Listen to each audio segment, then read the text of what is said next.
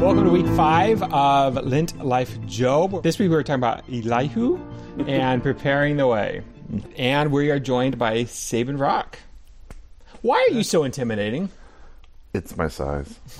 And my rugged good looks, obviously. Obviously. So we are talking about Elihu. There you go. And preparing the way. And before you jump in, would you give a recap? So today we get to a character in the story of Job that a lot of people never heard about because not a lot of people do sermons on this guy, but his name is Elihu.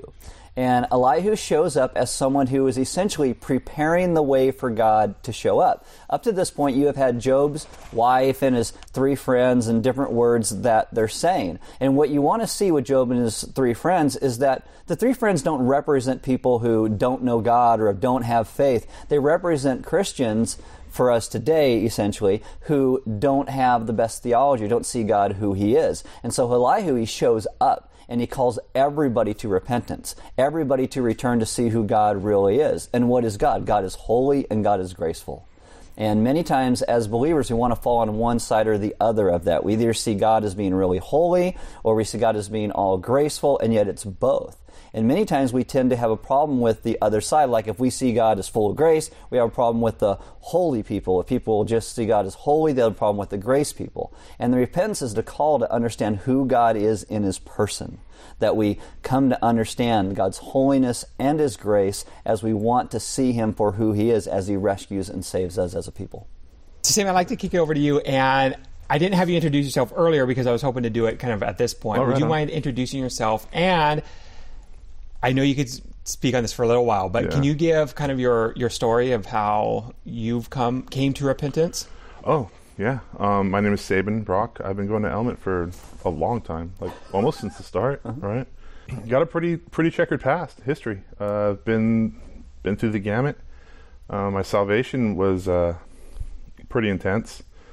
I was once a pretty bad guy. The interesting thing about it is that a lot of people say, well, how bad were you? And I say, well, I was looking at life in prison at one point. And they go, oh. And then that changes their perspective on me. But and so when we go back to the other question of why are you so intimidating, well, that might be part of it too. that might be part of it, right? But I was sitting in a jail cell, and I just gotten arrested. I had 5 different agencies that were on the ticket. So I had FBI, ATF, and then 3 different counties that were all on the ticket, agencies that were on there. And I had something like 1,182 charges. And I probably did about 80% of them because they were just throwing stuff at me, but I probably did the majority of them.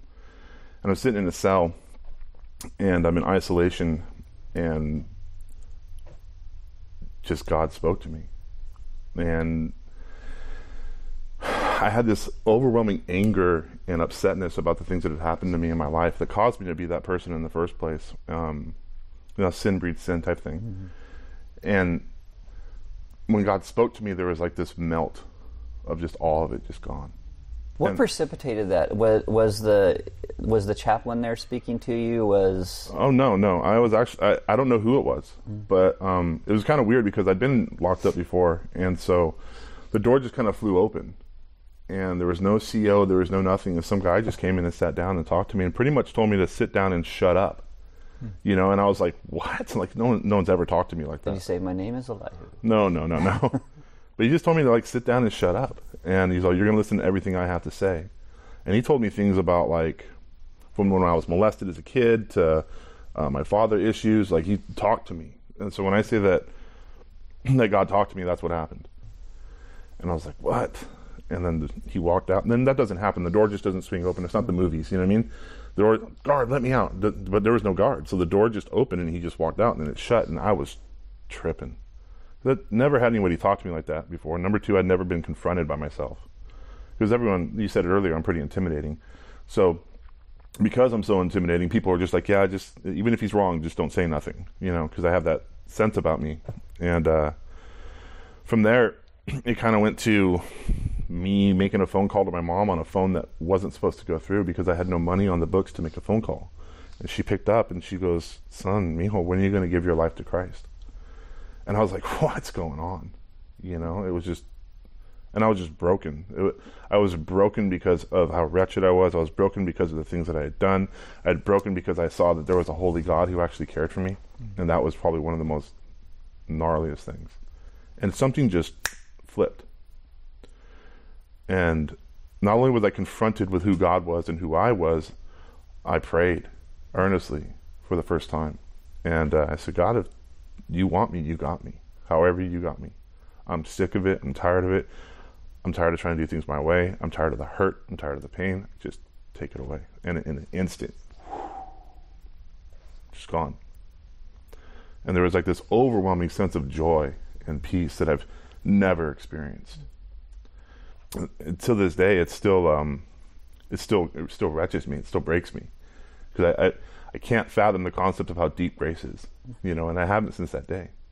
I can fathom the concept of how wretched I am, but not how deep grace is. You said something to me this week that kind of stood out about, coming to a place where realizing you don't have to be the one who has all the answers at this point. Mm-hmm. You kind of just have to sit and so, kind of speak about that, what kind of brought you to that point right now. I think the idea of being silent in the Lord was really spoken to me.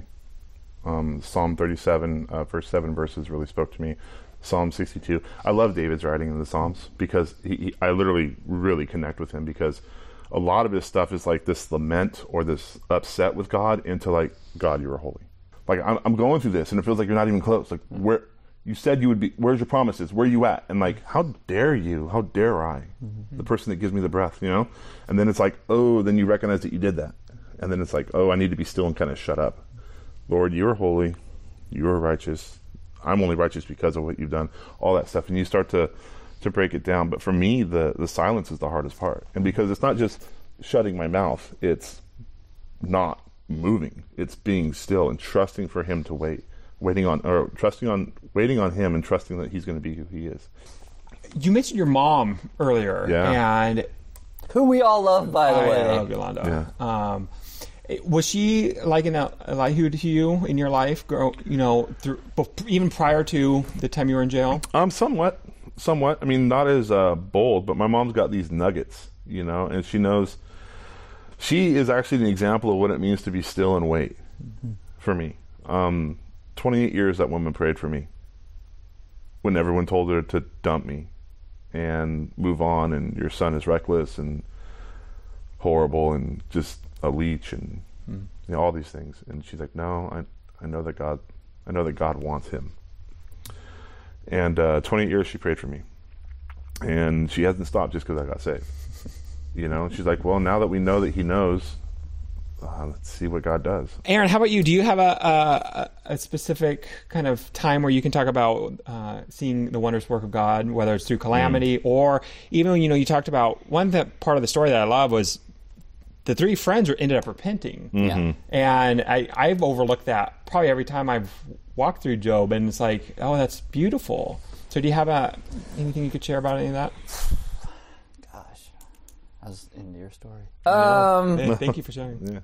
Yeah. So I think it's sometimes hard to point to the wondrous work of God in what we're doing because we're in our own lives, because we're so myopic about it at times. Mm-hmm. And it's easier to see how he does things in other people's lives. When my brother comes to believe. I mean, that's a wondrous work. I never thought it would happen. And it did. And I get to baptize my brother. I'm wearing sunglasses. I'm like, the whole time, because it's amazing. I mean, if you're talking just personally, I remember for me times in my life where God shows up and it's a wondrous work because he breaks me in a way that teaches me to see the greater aspects of what he calls me to in my own life, where I will live like a jerk or not care about these or be solely focused on myself. And usually when you work with people, for some reason, it's so easier at times to treat strangers better than I would treat like my friends or my wife. And I get home and all the irritation I get throughout the day just comes out there. And one of the things God does is he starts to break me and teach me to change and to live differently. And that's a wondrous work when you walk into a room and your wife is in tears because of something you've said or done. That can be a wondrous work of God if you allow it to just break you completely and be like, what have I done? What have I said? That is not going to happen again.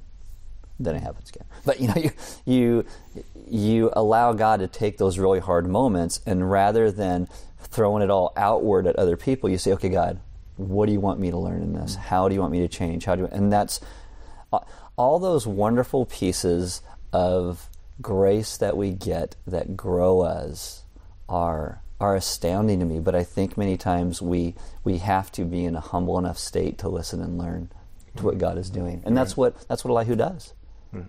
He goes after everybody to humble them. You're a bunch of idiots. You said things about God that is not true. God is holy. And because he spends about half his time just going after them to be like, this is where you guys are dummies. And he spends the other half saying, this is who God is. This is who you got to see who he is. And then it's like, and he's done, bows out, and then God shows up. And it's like, oh, okay. I like how you said humbly. Mm-hmm. Because that's something that's wrong with our culture today, that's missed in that scripture, right? Mm-hmm. One of the things is like we see someone as like more holy than me, and I need to get to that level. Mm. When I don't think that's what he was doing at all. I think he was doing like, hey, let me remind you of the greatness and the goodness of God. Right. And that's a huge thing, is the humility of it. Yeah, I don't think we realize that our humbleness leads to a holiness. Right. We think that holiness is, I've got it together, I'm going to help you, I've got it figured out, when that's not humble. Right. That's not holy either. Right. Humbleness leads to a holiness. It leads to our lives being more set apart for God. How do we be people who are more like Elihu rather than the three friends? I think like you're talking, it goes back to humbleness. Yeah. Because that's the only way you get there. And to also realize that there's a self-examination that humbleness brings to us. Not a self-focus of our own self-righteousness, but a self-examination I think God asks of us. Right.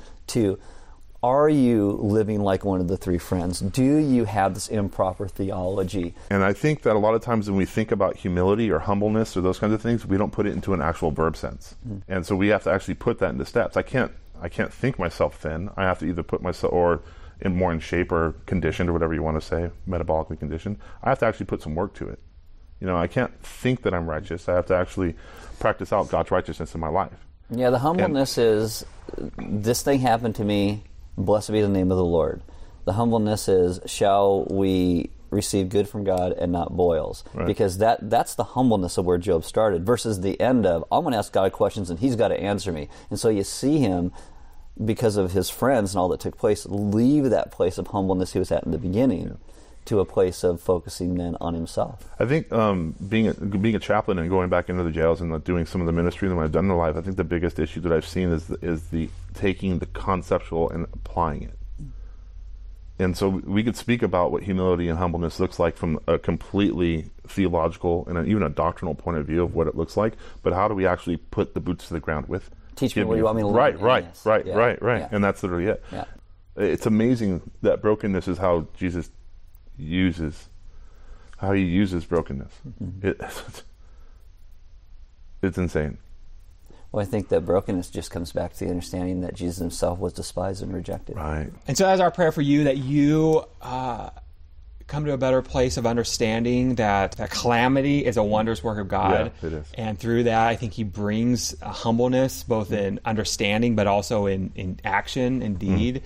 And so ask God this week to show you what it would look like to be more humble, to be more of a Elihu than a friend, whether it's speaking gospel truth in your life or to others, but leading people to repentance in who Jesus is, not just do better or be better or get past this situation, but when will you put your faith in Jesus, in Christ, your Messiah? And then begin to walk that out. And begin to walk that out. Yeah. And begin to walk that out. And then next week, God shows up and he begins to speak. And it's oh amazing. Boy, yeah, it is amazing. I think the idea that we're getting at is it's not about being better, it's about being made new. Yeah.